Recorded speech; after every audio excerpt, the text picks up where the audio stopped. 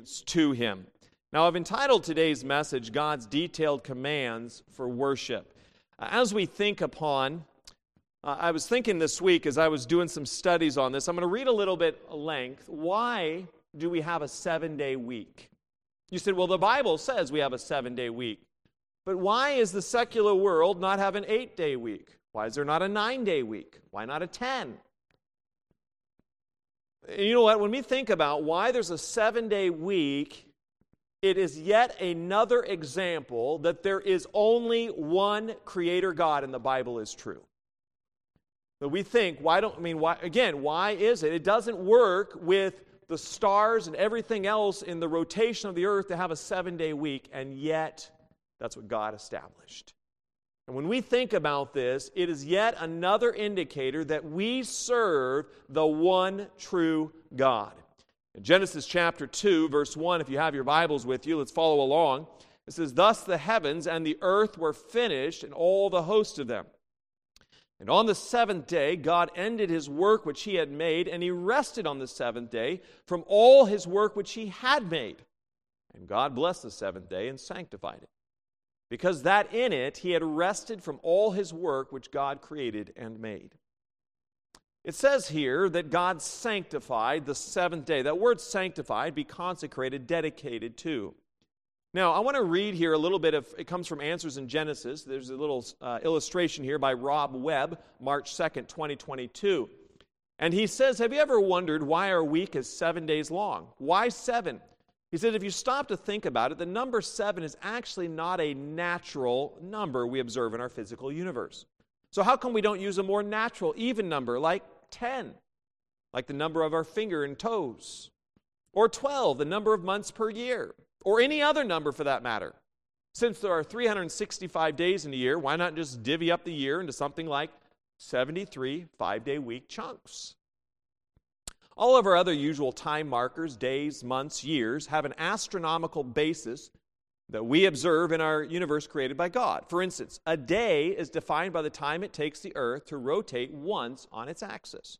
A month is the approximate time of the new moon cycles. A year is the time it takes the earth to complete one orbit around the sun. And the seasons are determined by the equinoxes and solstices due to the earth's 23.5 degree tilt toward the sun. However, a week has no such natural basis. What does the world say? In Psalm 62:4, thinking about the world, they only consult to cast him down from his excellency. They delight in lies. They bless with their mouth, but they curse inwardly. Selah. The world has a different reason for why we have a 7-day week. What does the secular community think? Continuing with this same article. Many secular historians have somewhat superficially attempted to explain the origin of our 7-day week in various manners, all without using the Bible as a starting point.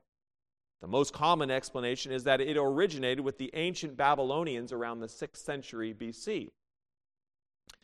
And I did read this article on this one as well, separate from this, and this is what several secular people had written. One popular example is from a paper written by an instructor at Colorado State University that reads, "We can thank the Babylonians for our 7-day week."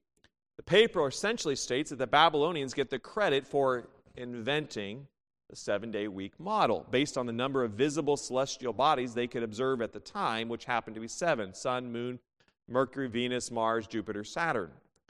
This number apparently held mystical significance to them. The author goes on to say, since the Babylonians were such a dominant culture in the Near East, the 7-day model was eventually adopted by other prominent civilizations like the Jews, captives in Babylon at the time, the Persians and the Greeks. Finally, the Romans picked it up, and it was formally adopted by Emperor Constantine in AD 321. This is all secular history, thus becoming the official week across the known world.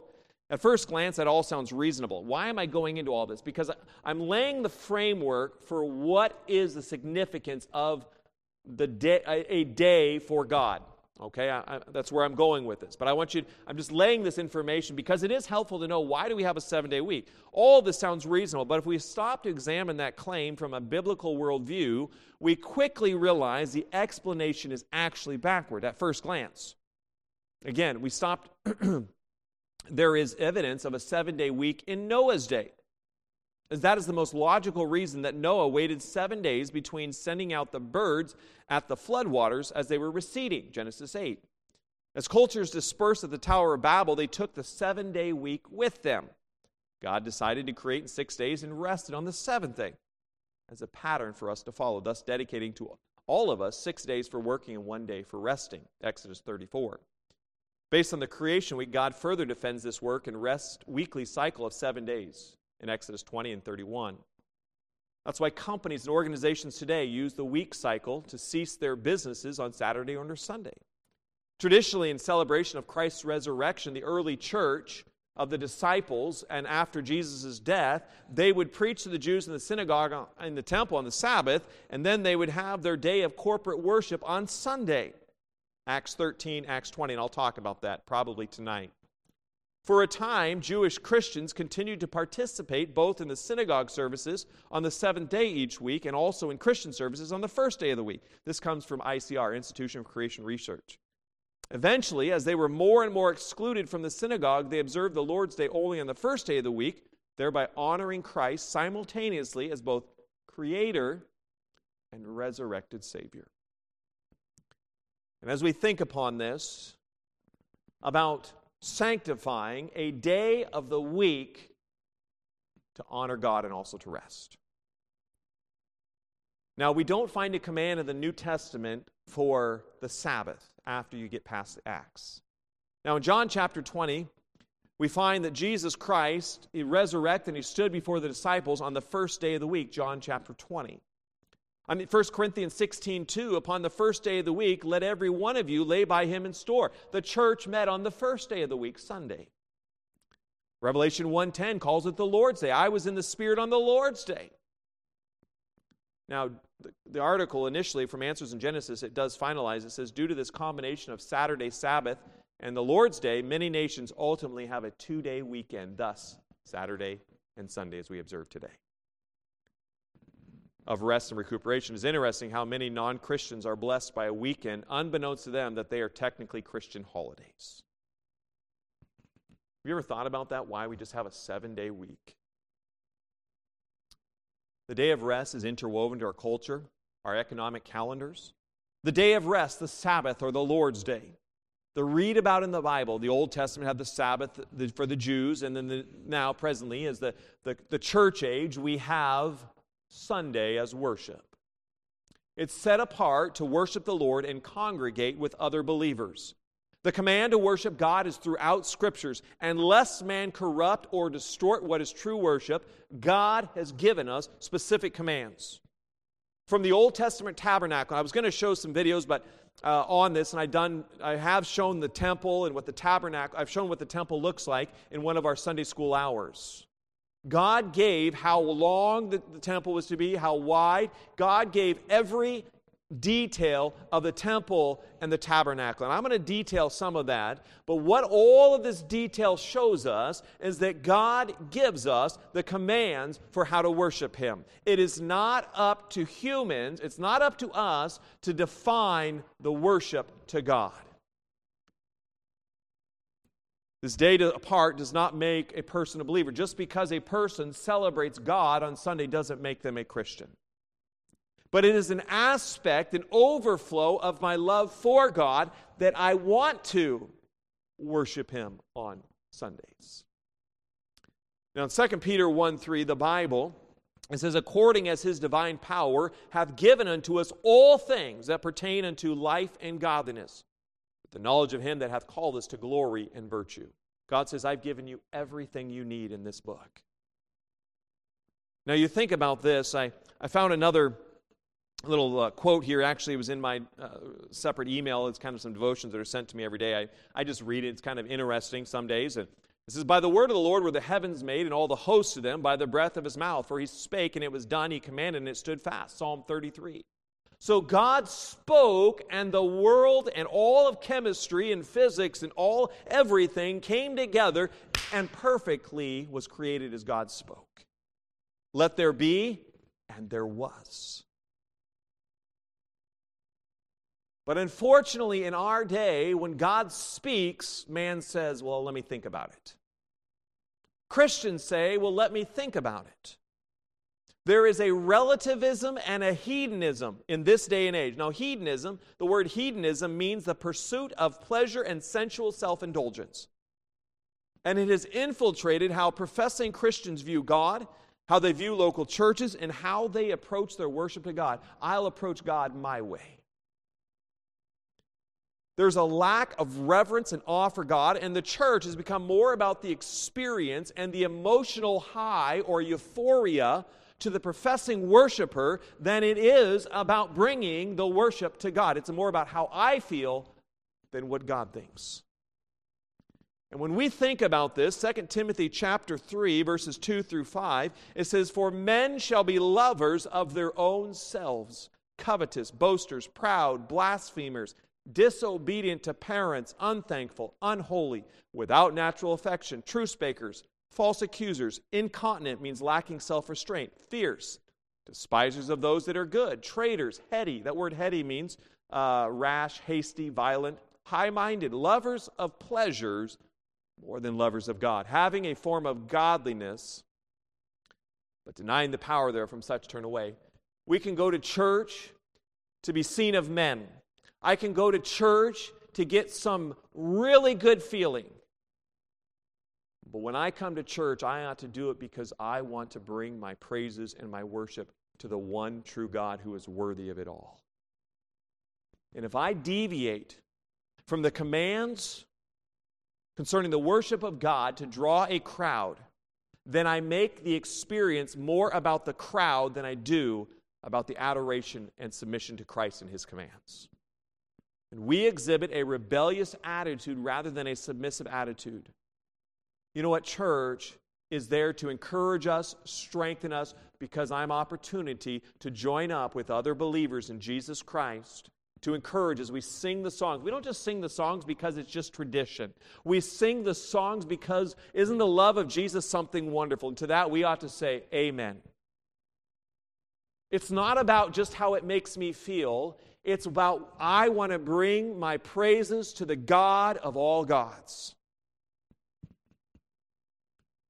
And as we study the sanctification of the Sabbath day and the commands of God, the first century church would, and the churches following thereafter would observe on the first day of the week.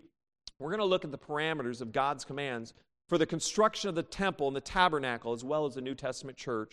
And my endeavor is that we would see that God has specified worship in the Old Testament to the Israelites. He has specified worship in the modern day to you and I. And you know what it is incumbent upon us? It is our responsibility to stop trying to adjust God to conform to my life and my desires and instead follow His commands for my life and His local church. So let's go to the Lord and ask for His blessing upon this time. That's my introduction. And I really want to challenge your hearts this day. If God has said it, rather than trying to argue with God, rather than trying to skirt the issue or saying it's not relevant to today, it doesn't really affect me, why don't I just get to the position and I come before God and maybe I kneel and I say, God, yes, Lord. We get so arrogant in ourselves. Well, I don't really believe that about the Bible. And this is what you say, and this is what he says. He says, she said, and it goes back and forth. What does God think about it? Isn't church about God? And so let's go to the Lord and ask for His blessing upon this time. But I want to challenge you in your heart. What is this all about? What are the commands of God in worship? Let's go to the Lord and pray. Dear Heavenly Father, Lord, I come before Thy holy throne. Lord Jesus, I thank You for the opportunity we have to gather and sing the songs about the love of Jesus. And Lord, it is so wonderful. My Father, I need Your help today. God, I need Your strength and Your grace. Lord, help me to clearly communicate the truths that You've given. Father, I pray that we'd also think about a 7-day week that there is only one true God. Lord, rather than being a lover of myself and having a form of godliness, doing church my own way, and doing my walk with you, my spiritual walk with you, my own way. How about I just, Lord, help me to get in line and walk with you as you desire. Lord, there is peace and refreshment to my soul when, Lord, I just do it your way. Father, I pray today that you would bring healing to those who need it. Father, I pray that you'd bring encouragement. And now, Lord, I also pray that you would also bring a challenge to our souls, that, Father, we would truly learn to worship you appropriately. Lord, it's not about us. It's all about you. I sure love you, Jesus. In the precious name of Jesus, I pray. Amen. As you think about this commitment to God, in Numbers chapter 33, this study here that we're doing, I had gone through the Bible. There's about 835 verses or instances in the Scripture where the word command, commandeth, or something there. So I went through all 835 verses, looking at them and drawing out principles in this study. And this is like part 4 or part 5 of this study. Here in Numbers 33, verse 2, Moses wrote their goings out according to their journeys by the commandment of the Lord, and these are their journeys according to their goings out. So God led Israel through the wilderness. God led Israel out of Egypt. God led Israel into the promised land. God led Jesus to the garden to be betrayed by Judas. God led the disciples there in the first church. When we think about this in tabernacle worship, I want you to see something with me in Exodus chapter 27. And I'm going to show some specifics, and you might be like, oh, there's a whole bunch of specifics here. And I'm going to read this because I want you to note that in the tabernacle, God was specific of how the tabernacle. We can get the idea that God was specific in the Old Testament for the Israelites, but we can do church today however we want to. And that is as far from the truth as can be. If God is the same God He was in the Old Testament as He is today, God gives us specific commands for how to approach Him. So I want us to look at the Old Testament as a precedent or as kind of the character of God of how Israel would worship in the Old Testament. Bear with me on some of the details, but I want you to notice how specific God is for Israel's worship. If you remember, in the Old Testament, Israel was God's ambassadors to the world to bring the world to know God as their Lord and Savior. Israel was not Israel just as a nation. Israel was like the Christians of today that are to lead people to know Jesus Christ. Now, Jesus had not come yet, so they were pointing people to the Messiah who was to come. Israel was a light to the nations in the Old Testament. But they got so filled with the materialism and all the riches of the day, they forfeited their ability. Exodus chapter 27, the tabernacle worship. How specific is God?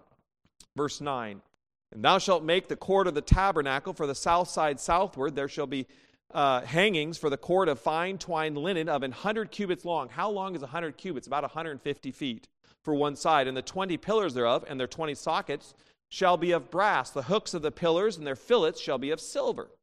And likewise for the north side and the length there shall be hangings of 100 cubits long. And his 20 pillars and their 20 sockets of brass, the hooks of the pillars and their fillets of silver. And for the breadth of the cord on the west side shall be hangings of 50 cubits, so about 75 feet, their pillars 10 and their sockets 10. And the breadth of the cord on the east side eastward shall be 50 cubits. The hangings of the one side of the gate shall be 15 cubits, their pillars 3 and their sockets 3. And on the other side shall be hangings 15 cubits, their pillars 3 and their sockets 3. And it continues on. God tells them how long. God tells them how wide. God tells them what each instrument is that holds up the outer walls of the tabernacle. He says, I want it made out of silver. I want you to do this to it. I want you to do this to it. I want it to be made. God gives the exact details. That's pretty specific.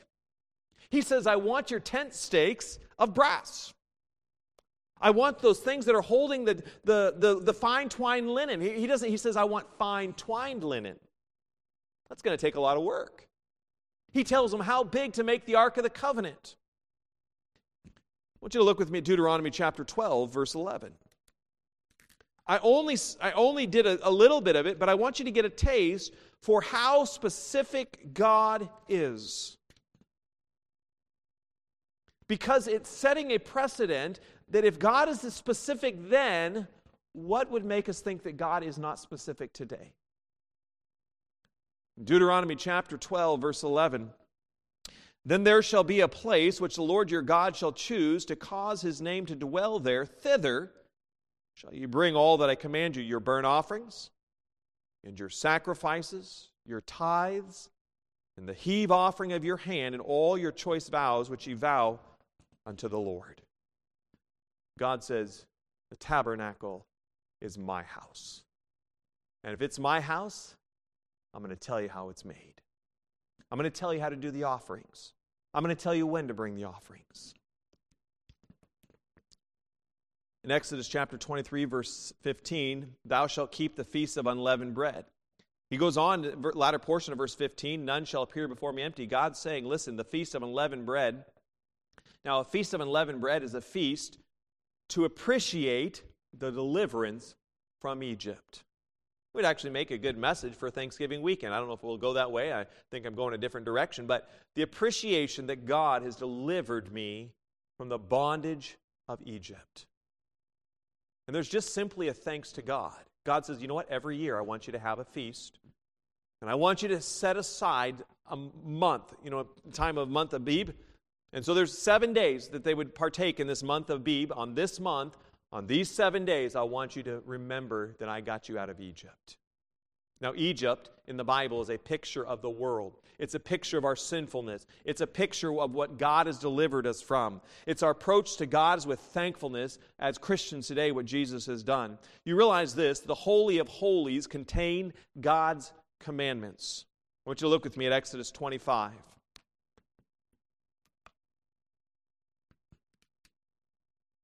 Exodus 25:21. And thou shalt put the mercy seat above upon the ark, and in the ark thou shalt put the testimony that I shall give thee. And there I will meet with thee, and I will commune with thee from above the mercy seat, from between the two cherubims which are upon the ark of the testimony of all things, which I will give thee in commandment unto the children of Israel. What does God say? He says, the Holy of Holies contains my commandment. It's also interesting, just as a side issue, on top of the Ark of the Covenant, there would be two angels with their wings like this. And they would have their heads down, and they would be opposing, and the wings on the other side, and then the other cherubim would have its wings touching the other ones. On top of that's the mercy seat, because the mercy of God is upon the law, right, which condemns us, but God's mercy is above the law. God's mercy is what brings us to Christ.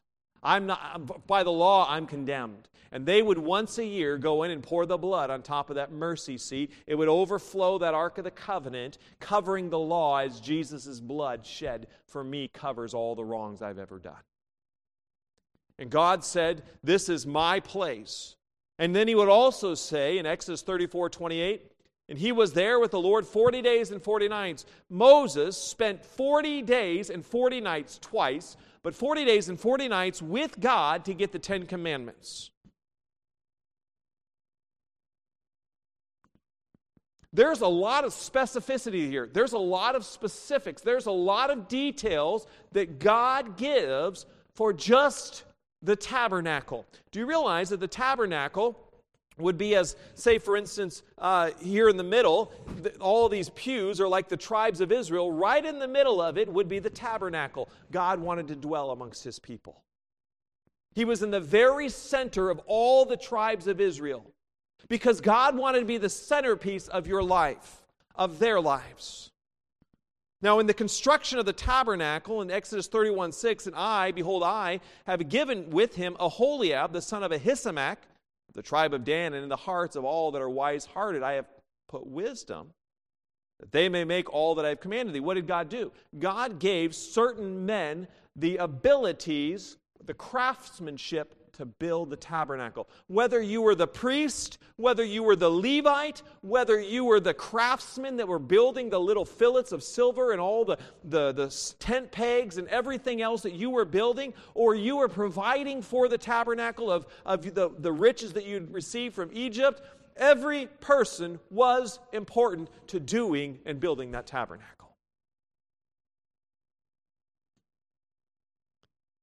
Exodus chapter 40, the rest of the objects are put in the tabernacle. I could go after detail, after detail, after detail, but I'm not going to this morning. The contents of the tabernacle, God established the object in the tabernacle and the material for it.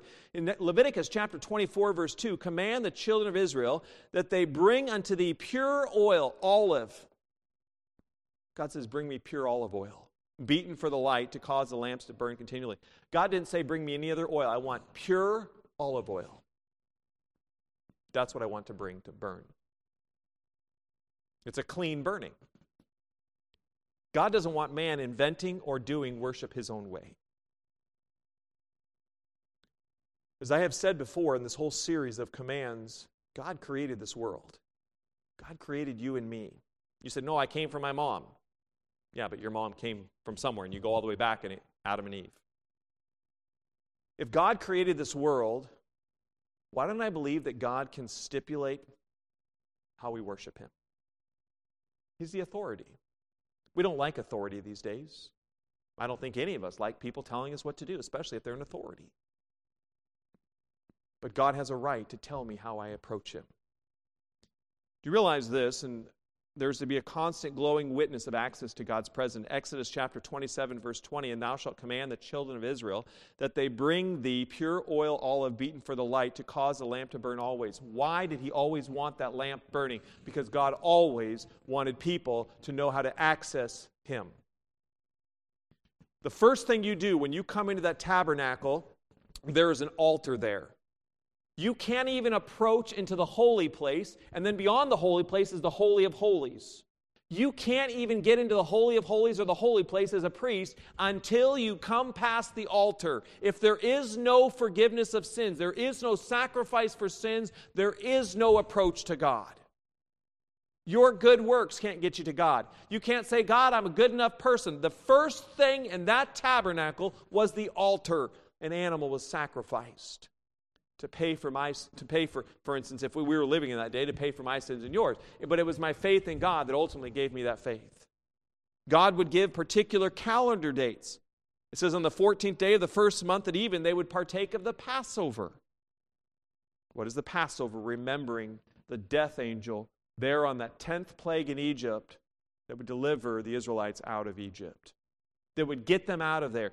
Because if you didn't have the blood on the sides of your door and on the top of your door, the death angel went over Egypt, and if you didn't have that on your door, your oldest child would die.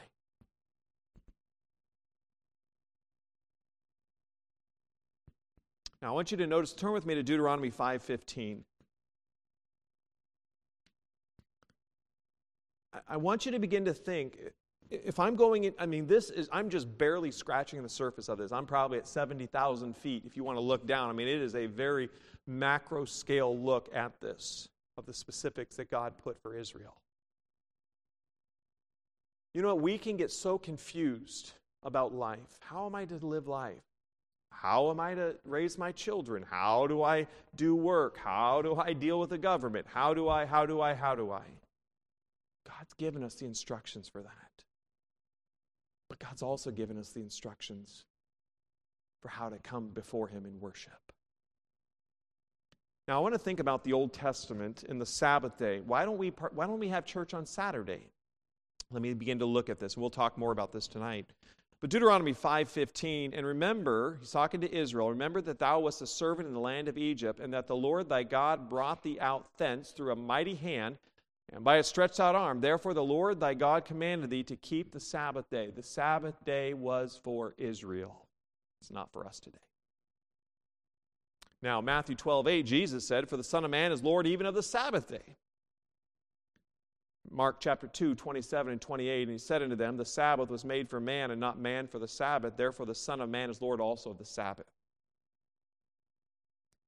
Do you realize also, so he says, listen, Israel, I want you every week on Saturday, Jesus hadn't come yet, but every day on Saturday, I want you to clean your house. I want you to, before you clean your house, I want you to just focus on me. There's one day a week, 1 in 7. But I want you to think about me.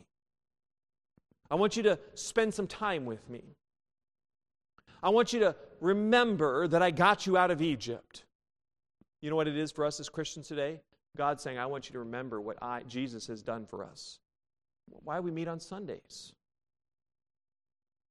Do you realize that not only did God specify the dimensions, all of the articles to be in the tabernacle, but He also, Exodus chapter 29, verse 35, and thus shalt thou do unto Aaron and to his sons, who would be the priests, according to all things which I have commanded thee, 7 days shalt thou consecrate them. God is saying, before they ever do service for me, they need to be consecrated. What does consecrated mean? Consecrated means they're wholly set apart. They're complete. They're saying, I'm God's. My inheritance is God's. It's not about me. It's all about God. And the priests are to live of the tabernacle, and later on, they were to live of the temple. You realize today the Bible calls us as believers, as Christians, a holy priesthood. You're a priest and I'm a priest if you're a born-again, Bible-believing Christian. If you've been born again, you're a priest before God. You don't need to go to priest to confess your sins. Hallelujah. And the Bible tells us in 1 Corinthians chapter 6, verses 19 and 20, you're the temple of the Holy Spirit of God, and so am I. And Aaron and his sons were to be consecrated before all. So God specified the dimensions of the tabernacle and everything in it. He specified that those who were to minister in the tabernacle, how they were to approach Him. They had to get clean in their own heart before they ever came to God.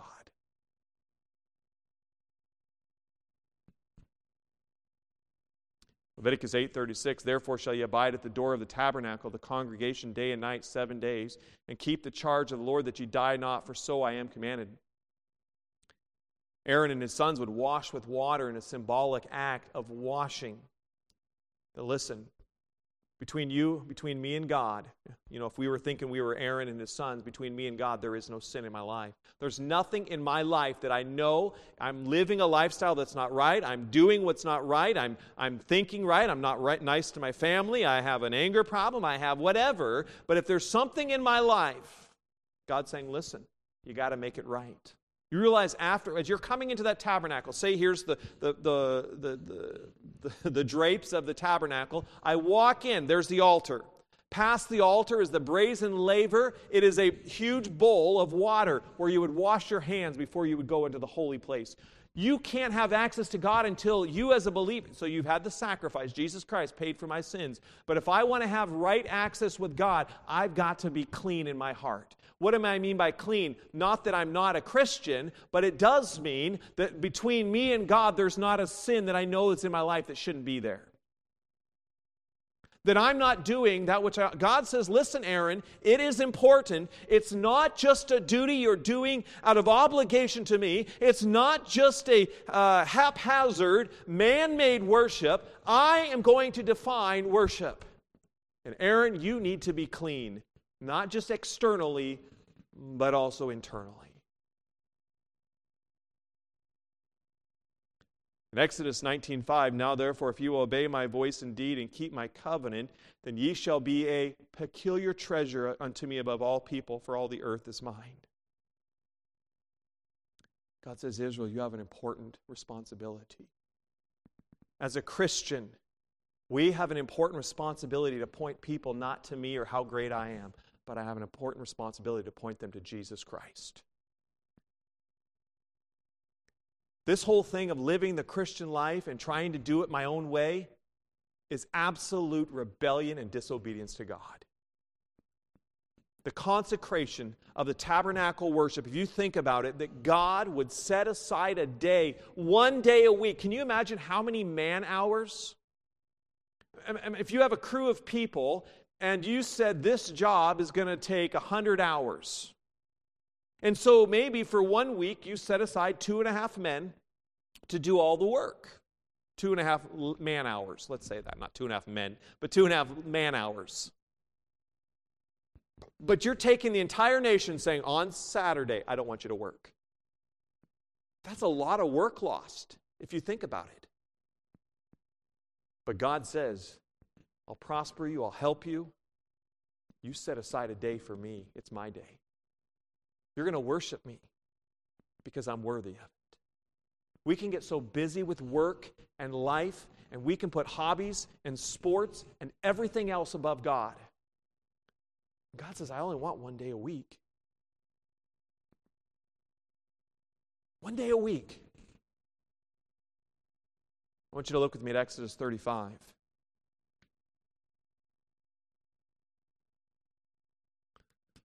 Some of the worst days of my life, I remember I was in the military and doing some engineering work, and I was working 7 days a week.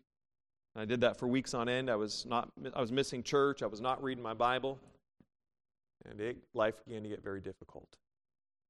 And I went into some dark days. Made some bad decisions. I put God on the back burner for money, for status, for power, and it was not good. In Exodus 35:29, the children of Israel brought a willing offering unto the Lord, every man and woman whose heart made them willing to bring for all manner of work, which the Lord had commanded to be made by the hand of Moses. It's a matter of the heart.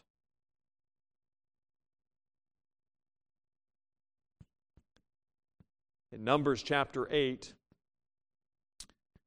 position of ministry before the Lord for Aaron and his sons. He says in verse 19 of Numbers 8, and I have given the Levites as a gift to Aaron and to his sons from among the children of Israel to do the service of the children of Israel in the tabernacle of the congregation, to make an atonement for the children of Israel, that there be no plague among the children of Israel.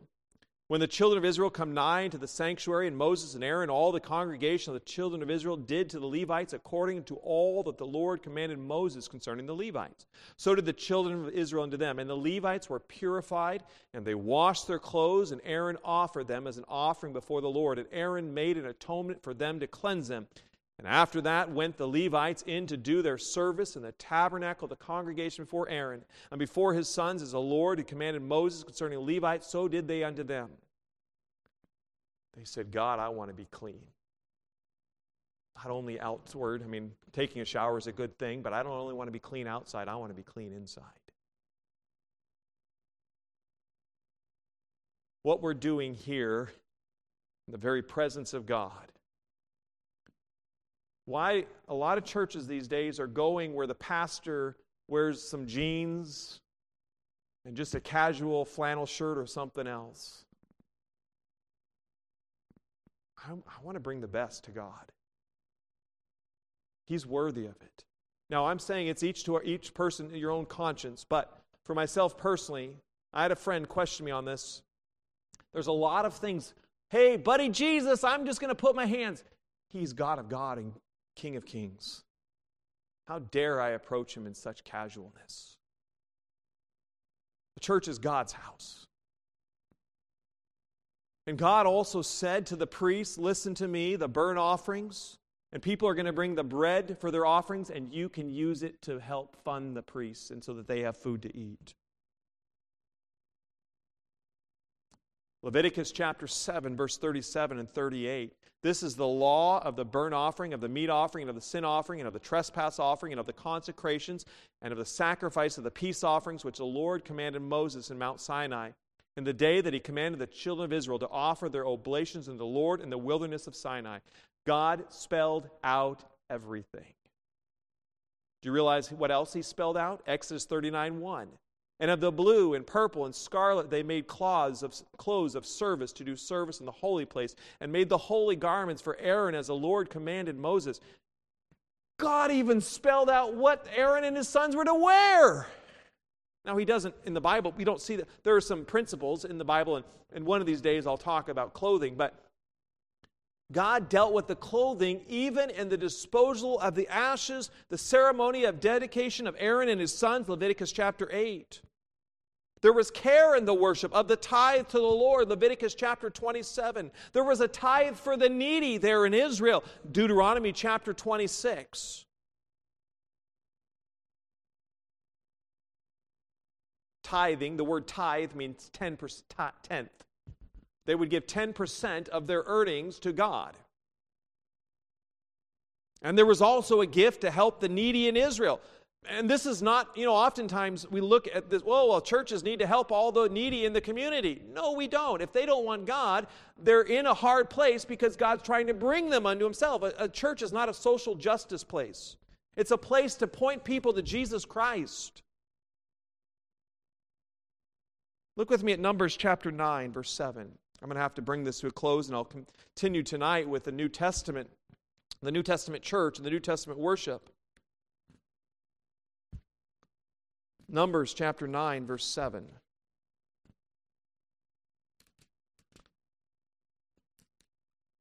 You might be saying, Pastor, you're a little too serious. I'm serious because I don't have to spend eternity in hell. I've been redeemed by the blood of the Lamb. I don't have to live in eternal torment. I have to be shouting, hallelujah! Because I've been rescued, and you have too if you're born again. Why can't I just kneel before the Father and say, God, you're worthy? Instead of a casual, lackadaisical, unspiritual way that people come to worship, and it's all about, hey, woo-ha, all the emotions. Why don't I just come to the Word and say, what does He say? It's His worship, not my worship. If I'm coming to worship myself, I'll do it my way. But if you're coming to worship God and you try to put it under God's name, stop saying it's for God and say it's for yourself. Just be true to what you're doing. Numbers chapter 9, verse 7. Those men said unto him, we are defiled by the dead body of a man, wherefore are we kept back, that we may not offer an offering of the Lord in His appointed season among the children of Israel. Moses said unto them, stand still, and I will hear what the Lord will command concerning you. What is he doing? Moses is saying, I'm the leader of the nation, but I don't have a right to say how people ought to approach God. Why don't I get God's thoughts on it? He is the Creator. He is my Father. He is my Savior. Why don't I just follow Him? Our corporate worship of the Lord is not open to our interpretation or ideas about what constitutes adoration of God on a congregational scale. Numbers 19:2, this is the ordinance of the law which the Lord hath commanded, saying, speak unto the children of Israel, that they bring thee a red heifer without spot, wherein is no blemish, and upon which never came yoke. God saying, if you want to do a sacrifice, this red heifer once a year without blemish, because Jesus had no fault. That red heifer was a picture of the Messiah that was coming. All of this tabernacle worship is pointing us to the Messiah Jesus who is coming. Numbers 19:9, and I'll be done here shortly. But last verse. And a man that is clean shall gather up the ashes of the heifer and lay them up without the camp in a clean place, and it shall be kept for the congregation of the children of Israel for a water of separation, is a purification for sin. Christian, today I'm going to follow this tonight with the New Testament church, but I want you to think about your faithfulness to God, the Lord's Day. How I approach Him. We get so easy. The culture says, be comfortable, be casual. Do you realize who we're approaching? Who we're coming before? Can you imagine coming before a king of a country, king or queen of a country, and just coming, hey, bro, what's happening? And yet we treat God with such disdain. He is the King of Kings. He says, I want a day. I'm going to tell you how to approach me. I'm going to tell you to approach me in cleanliness of your heart. My friend, God was so specific in the Old Testament. Don't you think He wants us to figure out what He wants us, how to approach Him today? It's a serious thing. God is serious. And the first way to approach God is through the blood of Jesus Christ. As you see that cross there, some 2,000 years ago, Jesus, hands outspread, He had been beaten and lashed so many times. Big flanks of skin were flailing. They were just hanging out. He was bleeding all over. Nails in his hands. Nails in his feet. There, naked on the cross.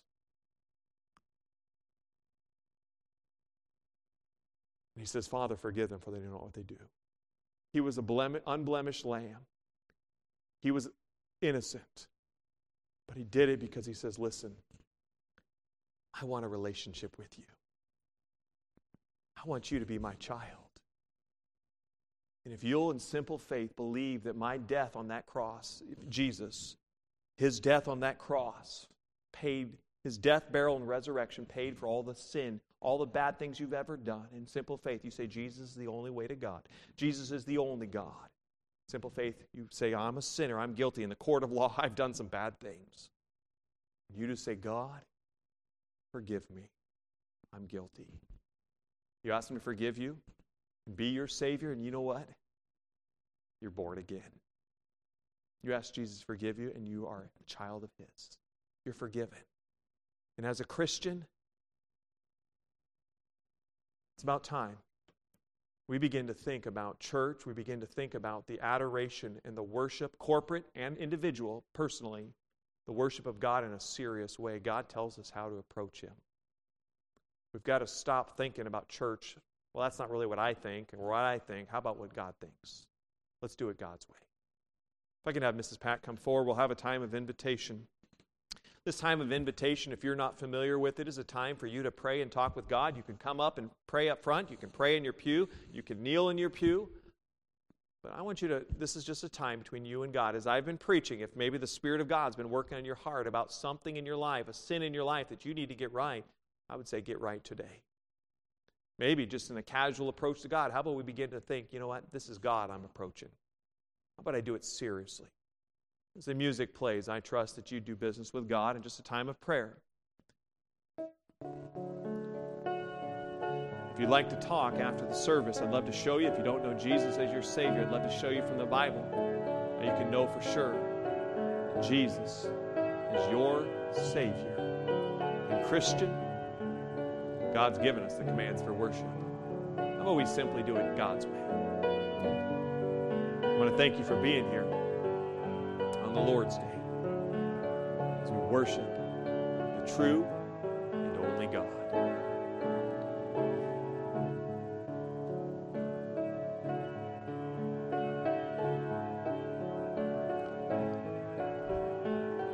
As I was preaching today, would you be willing to say, Pastor, I'd like you to pray for me? Just, if you want, if you're saying that's the tone of my heart, I'd like you to pray for me. Just lift up your hand. I won't call out your name. I won't come up to you after to talk about what you lifted up your hand about, but I will pray for you. Is anyone like that today? Pastor, would you pray for me? God was working on my heart.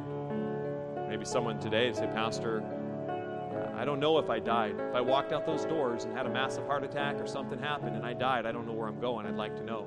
Would you pray for me? My prayer won't make you a believer, but I would pray that you'd settle that decision. Anyone like that? Just lift up your hand. Pastor, would you pray for me? Maybe the next step is moving forward for the Lord. Maybe you're saved and you said, I know I need to follow the Lord in believer's baptism. Join the church and get busy for God. If that's the place, I'd love to speak with you. However God is speaking to your heart today, I trust that you would just simply obey. Just a moment longer as the music will come to a close shortly. We must reject the hedonism of the day and begin to embrace the commands of God if we want to truly love him and show our love. Let's pray. Dear Heavenly Father, Lord, I thank you for this day. I thank you for your marvelous grace. God, I thank you that we don't have to listen to man tell us how to worship, but God, we have an eternal book. Or that we can study, we can look at, we can read, we can be encouraged, we can be challenged, we can be kicked in the pants. Lord, we have a book from you, and you've told us how to do it. And so, Father, I yield today to thee. I thank you for being my Father. I pray for anyone today that is not saved, Lord, that they'd settle it. Lord, help us as we come back tonight to serve you. Help us this day to put you first above all that's said and done. I love you, Jesus. In your precious name I pray.